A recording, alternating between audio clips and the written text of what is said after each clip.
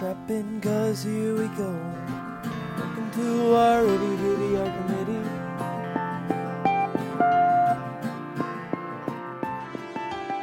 Welcome back to the Itty Bitty Archimedes podcast, a podcast created by students from Chisholm Middle and High School in Enid, Oklahoma. This is your official host, Jessica Duncan. On today's show, we will analyze 3 pieces of art that originate from the ancient Egyptian era of art.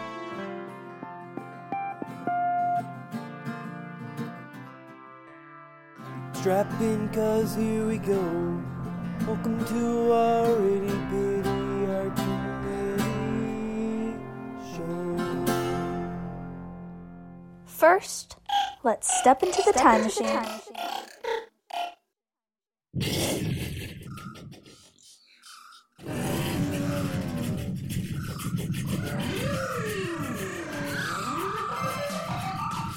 A little trouble with the old time machine here.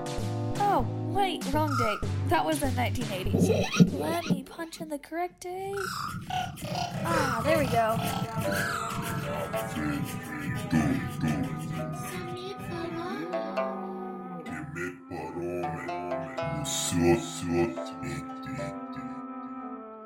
Art Piece 1. First, we will look at an extremely early and significant piece of ancient Egyptian art called the Rosetta Stone. The Rosetta Stone was created in 196 BC, but was not found until 1799. Hey, what's up, my podcast listeners? This is Logan Buford.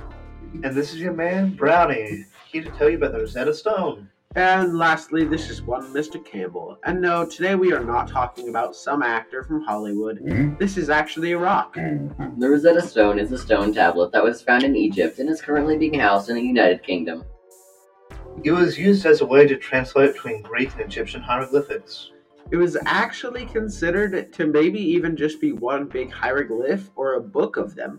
But what is its history?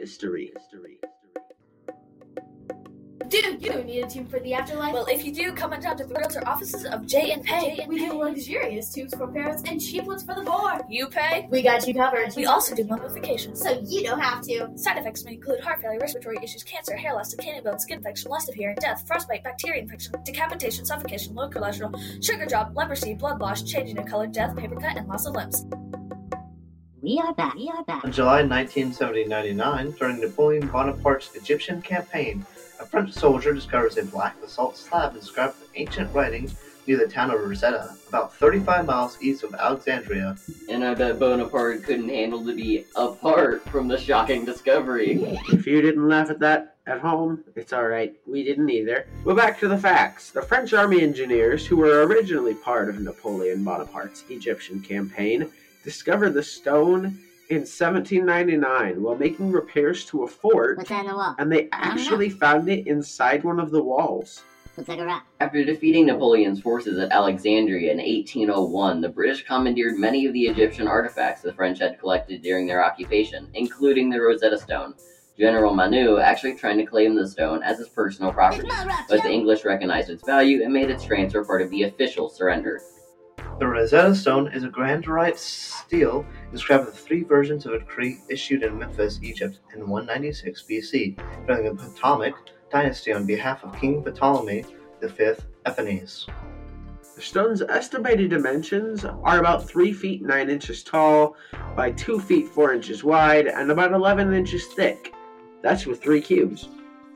Because it was in 3 languages, we were able to figure out the 2 we didn't already know, and the slab was used as a translation cipher between ancient Greek and the Egyptian text and hieroglyphs. After defeating Napoleon's forces at Alexandria in 1801, the British commandeered many of the Egyptian artifacts the French had collected during the occupation, including the Rosetta Stone. As a result, it has been in the British Museum since 1802, except for the occasional exhibit in another country or having to be moved due to safety reasons. For instance, during World War I, bombing scares prompted British museum officials to move the Rosetta Stone, along with a few other select artifacts, to a nearby postal tube station situated 50 feet underground. After discovering the stone, then losing it to the Brits, France finally got its chance to host the artifact in 1972. And despite rumors that France might just hold on to the Rosetta Stone, the Louvre returned it to the British Museum after 1 month of it being exhibited there. But back to the stone. While Thomas Young was the first to realize a connection between some of the hieroglyphic letters and that of the name of the ancient ruler Ptolemy, It was his French rival Champollion that made the first significant breakthrough. That Champollion broke open a bottle of champagne to celebrate. Champollion chugged champagne celebratorily. Try saying that 3 times quick. Art Piece 2. We will then look at the mysterious and very famous Mask of Tutankhamun, created in 1323 BC. We want to know more about him and why his mask is embellished in his priceless decor. Hello, welcome back to the Itty Bitty Art Committee podcast. This is Paige Bailey. And I'm Jennifer. Actually, I'm just Ashley Misha. So today we are talking about King Tut's death mask, which was one of the most famous items found in his tomb. King Tut's death mask was very famous because it was very detailed, and it allowed the spirit to recognize the body after death. The mask is currently at its home in Egyptian Museum in Cairo, the largest city in the Arab world. So when do you think he died? Great question. He died at the age of 19 in 1324 BC in Egypt. There are endless possibilities on how King Tut died. One of them was that he had an infection in his leg, which led to his death. Early investigations pointed to bone fragments in Tut's skull to propose the theory that he died from a blow to the head by political rivals. Come on down to Larry's. If you want to get your pyramids, I got all kinds of pyramids. You ever want a pyramid in your backyard? Me too. Call us today, 1-800-PYRAMID, or email us at pyramid/pyramids@larrys.com. So back to our topic. King Tut's death mask represents an idealized portrait of himself. The mask would allow the soul to recognize the mummy after its wandering of the day.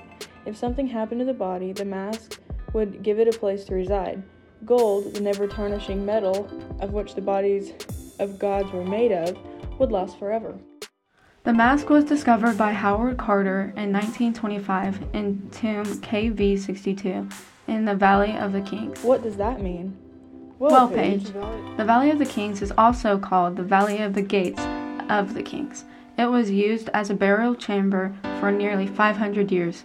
Kings and royalty were buried there with their families and possessions. The mask is about 54 centimeters tall, 39 centimeters wide, and weighs about 22 pounds. Wow, that's a heavy mask. Now let's talk about what the mask symbolizes. King Tut's mask depicts the boy king wearing the traditional false beard of the pharaoh. Beards were considered to be sacred to the gods, also known as the pharaohs. Meaning the false beard depicted on King Tut's mask was a divine symbol of the gods, emphasizing his status as a living god. That's crazy how he was only 9 years old to become king and was worshipped as a god. I wonder if he had a wife or even any kids before his death. His wife was his half-sister. Scientists believe that they had 2 daughters, but they were most likely to be stillborn. Wow, that is so sad. Is there anything else to know about the mask? Although it was usually removed when the mask is on display, it has a triple string necklace of gold and blue disc beads with locust flower terminals and uraeus clamps. And there is a protective spell inscripted with Egyptian hieroglyphics on the back of the shoulders in 10 vertical and 2 horizontal lines. The spell first appeared on masks in the Middle Kingdom 500 years before Tut. Emblems on the forehead include a vulture, cobra, and on the shoulders are a falcon head. In ancient Egypt, the vulture is considered godlike. The cobra was worshipped by all ancient Egyptians and was used as a symbol on the crowns of the pharaohs. The cobra is a protective symbol that was believed to spit fire at enemies. The detail in the face shows the amount of work put into the mask, and it shows how important it was. The stripes on the headdress are glass, but the eyeliner and eyebrows are made of lapis lazuli, one of the Egyptians' favorite stones, which had to be imported from Afghanistan. The eyes themselves are of obsidian and quartz. Ever want to climb up in the air really high? Come on down. Larry's Pyramid, modern day pyramid supply. The holes in the ears of the mask show that Tut, like many young Egyptian boys, wore earrings. By adulthood, he would have stopped wearing them. How much do you think that the mask is worth today? Take a guess. I'm going to guess $1 million. You're kinda close. King Tut's death mask is estimated to be worth $2 million. I guess it would be that much considering the details, gold, how old it is, and especially who it belonged to. Well, I think that just about covers everything. Art plus 3. And lastly, we will take a look at the Great Sphinx, which some historians claim is as old as the 4th dynasty. Yo, what is up, party people? This is Aubrey, and I'm here to talk to you about the Great Sphinx of Giza, along with... Me, Evan Brown. Knock, knock. Who's there? Sphinx. Sphinx who? Oh man, I got it messed up. Let's talk about the Sphinx though. Okay, so the Sphinx is actually one of the most famous statues in the world. It shows a lion's body with the head of a pharaoh. Now that we know what it is, what is it made out of? Well, it was carved out of limestone on the Giza Plateau, said to be built during the reign of King Khafre. Actually, many scholars disagree with its age. Some say 4,000 years, but some say way more. So I guess no one really knows. If only the Sphinx had a birth certificate. But moving on, how big is the creature itself? This creature measures 240 feet long and stands 66 feet high, oriented on a straight west-to-east axis. Hey, come here. Let me tell you something. Let me tell you a little about gold. Ancient Egypt's finest. 24 karat, 64 karat, 200 karat. Don't believe us? Hey, just check out the testimonials for yourself. I said the little and the necklace. And the necklace is going on. Call today. Fun fact, the Sphinx was actually named by the Greeks. The Egyptians referred to it as Homarket, or Horus of the Horizon. It also had its own cult. Cult?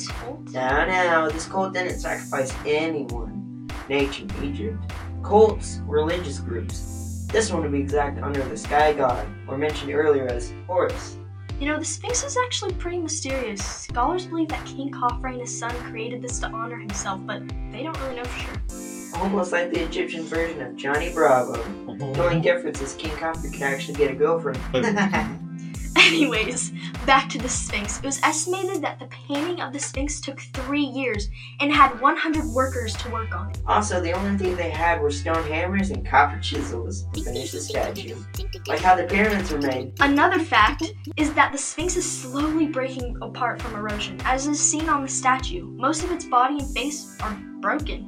But what about the nose of the Sphinx? What happened to that? Have you seen my nose? Nobody really knows. Some think that the nose was broken off from erosion or shot off by Napoleon. Interesting. Ooh, another great fact is that the Sphinx has a temple like the Great Pyramid and the Osirian Temple at Abydos in southern Egypt. Hey, girls. Yo, what's up? Hey! You ever want makeup eyeliner that lasts? I got the makeup just for your ancient Egyptian eyes. What? Ancient Egyptian eyeliner. But did you know that repairs to the Sphinx have been made over the centuries by pharaohs Thutmose IV and Ramesses II, and also during the Roman era?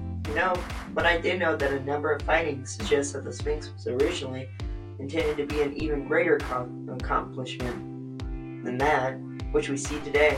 Also, we found large stone blocks, toolkits, and, if you can believe it, lunches apparently, abandoned midway through a woodland. Hey, this is King Tut. Wait a second. You found my lunch? Give me my lunch. I want my lunch. Give me my lunch. Give me my lunch. Give me my lunch.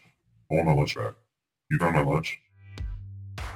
Apparently, this Sphinx once had color, though it is now indistinct from the drab tan of its sandy surroundings. The Sphinx may at one time have been completely covered in vivid paint. Remnants of red can be found all over the statue's face, while hints of blue and yellow remain on the body. All right. One more thing. Listeners, all you gotta do is go to our website, grab a computer, whatever you need, and look it up. You can see the Sphinx in full color. Yeah, that's right, in full color. So grab a computer, grab a cell phone, and itty-bitty Archimedes. That's right, our link can easily be reached in iTunes. Just look at the link, the Sphinx, in full color. That's right, full color. When we first found the statue, all it was buried understand from the neck below. Some archaeologists tried to remove the sand, but it came too much. Until the 1900s, when all the sand was finally removed so that the feet could be seen for the first time in many years. After they unburied the statue, there were inscriptions on slabs of the paws, which told the story about how it was saved from time. The story goes something like, there was a young prince, and in one of his dreams, the Sphinx talked to him, and said if he removed the sand and restored it, that the prince would become a pharaoh. Amazing story, Aubrey. Well, that concludes our today's podcast about the Great Sphinx.